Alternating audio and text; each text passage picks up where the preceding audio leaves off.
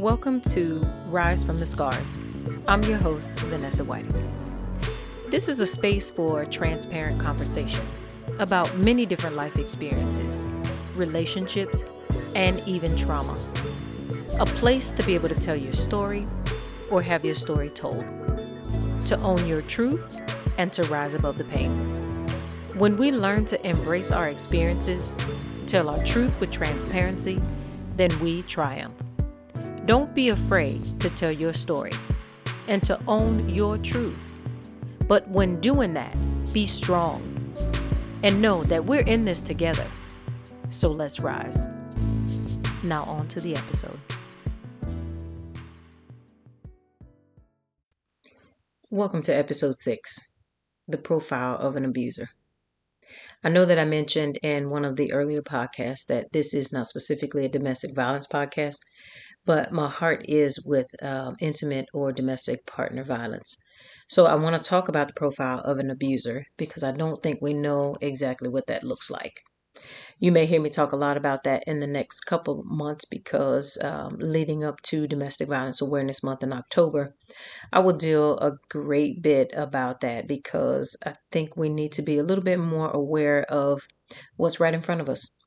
So let's talk about the profile of an abuser. Can you identify one? Do you know what he looks like or she looks like? No, not really. It's not easy to identify an abusive person just by their appearance. An abuser does not grow horns or anything like that, doesn't snort like a bull before they smack you across the face, or hurl an arsenal of verbal weapons at you. Many abusers are very charming, well-dressed, cultured people who act one way in public and another way at home. It is wrong to characterize an abuser as someone who is a drug addict or an alcoholic because most abusers are not either one of those things. Researchers in the field of abuse have drawn a variety of profiles of abusive men after several years of working closely with them, and they identify them in 8 groups of batterers. But keep in mind, we will mention the 8 groups of men, but women are not excluded from being abusers either. They just don't do as many studies on them. So the first one is a man who is unable to control his impulsive behavior or who will change pretty quickly, like a Jekyll and Hyde sort of pattern. Number 2 is the man who demands strict adherence to rules and with no emotion mete out all kinds of punishment to those who break the rules. 3 is a man who is very rebellious, hostile, dependent, and low in self-esteem. 4 is the man who is very aggressive and antisocial. 5 are men who exhibit great and inexplicable mood swings. 6 is the men who are outwardly pleasant but unable to handle rejection. And they are aggressive when they feel like their wife or the girlfriend has let them down. 7 is the man who is excessively dependent, anxious, and depressed. And then number 8 is the man who shows only minor signs of all of the other 7 characteristics and have no psychopathology. It is believed that the majority of abusers do not act out of mental illness, but instead from the social development used of immature or neurotic defense mechanisms to satisfy or seek to satisfy the emotional needs that may have been unfulfilled in childhood. What are defense mechanisms? They are the ways people handle conflict. One person may handle failure by blaming someone else or striking out in rage, while another person may either deny it or laugh it off. But most abusers use 3 defense mechanisms: repression, acting out, or projection. If you're in a relationship and you notice that there are some red flags, don't disregard the red flags. Contrary to what media portrays, there is no physical or social profile of a person who is an abuser, be it physical, domestic abuse, emotional, verbal, psychological abuse. In other words, a blue collar or white collar person, upper class, middle class, poor, any of those can all be an abuser. There is, however, a very clear behavior profile of an abuser, and they can be charming. The abuser might be charming and romantic, showering praise, adoration, and attention. He or she expresses intense emotion and feelings for the victim and quickly pushes to get engaged or live together. And another sign is jealousy. Beware. Do not equate jealousy with love. The abuser would display extreme examples of jealousy and control over the victim or talks to or hangs out with. And then there's control. Controls decision making over their victim, whether it be a fiance or girlfriend. The victim's safety and victim's freedom and movement and in socializing. Breaking objects or punching walls, this is another form of control, punishment, and manipulation intended to create fear in the victim. And it's done very often and very subtle in most cases. You may think that the little things don't matter. He just gets angry sometimes and punches the wall. Be careful of that, because that can escalate into something a little more serious.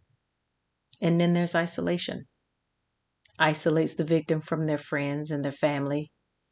Accuses the friends and family of trying to destroy the relationship, which none of that is true. That is, you have to be careful with that one. If you find yourself in a relationship with someone who doesn't want you to have your friends close or your families close, and they accuse you of all different types of situations or scenarios, maybe you're sleeping with a friend. In that case is not necessarily true, but in their mind it's true.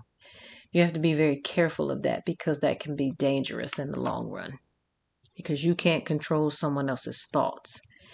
And if those thoughts take them outside of a realm of rational thinking, that could turn deadly for you as the victim. And then don't add alcohol and drug abuse. The abuse of drugs and alcohol further drives the abusive behavior and sometimes becomes the excuse. Well, I hit you because I was drunk. I won't drink anymore. But then that cycle is repetitive. It just continues to happen over and over. And the more they drink, the more abusive they get. And then it just never stops. You think it will, but it never stops. And then you have someone who has a split personality, just adds another level of dynamic.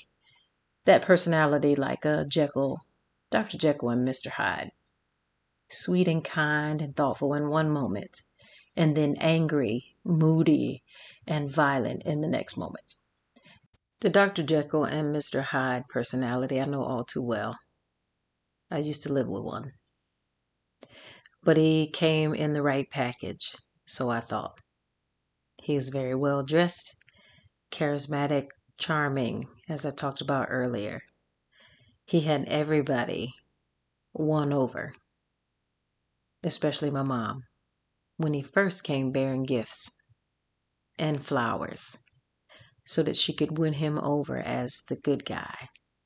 No one ever thought the preacher's son would be the abuser that he turned out to be. He did again come in the right package, being well dressed, well groomed. He knew what to say, he knew when to say it, and how to say it. But don't let that fool you. I didn't see the signs.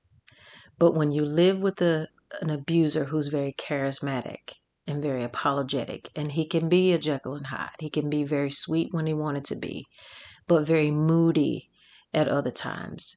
There were many days I walked on eggshells because I didn't know when he would become explosive. But one time comes to mind is leaving a office Christmas party. We had had a great time with my coworkers and friends. Everybody drank and was merry. and we were leaving the party after him being the life and laughter that night. We were driving off of the exit ramp on a major interstate, 95, and I never saw it coming. Didn't know why. I didn't say anything to prompt it, but I was punched in the face so hard that I saw stars. What I imagined to be what would be like a cartoon, but it was real. My face was extremely swollen for days. Had to ice it when I got home and had to cover up with makeup to go to work on that Monday. Never thought the man that I initially married, who was very charming and sweet and knew all the right things to say and all the right gifts to bring, would turn into that person. So I say that to say this. Never judge the book by its cover. Never think because somebody may be in a white-collar job that they can't be an abuser, that they're in a blue-collar job and they might be. None of that is true. You never know the package that an abuser is going to come in. But if there are some red flags, pay attention to them because they could save your life. If you know someone or you think you know someone that might be experiencing any form of domestic or intimate partner violence, you can call the National Domestic Violence Hotline 24 hours a day at 1-800-799-SAFE. Again, that's 1-800-799-7233. If you also want to know some additional signs to domestic or intimate partner violence, visit my website at soulful-solutions.com and pick up my book, The Matrix: A Look Inside Domestic Violence. It could save a life.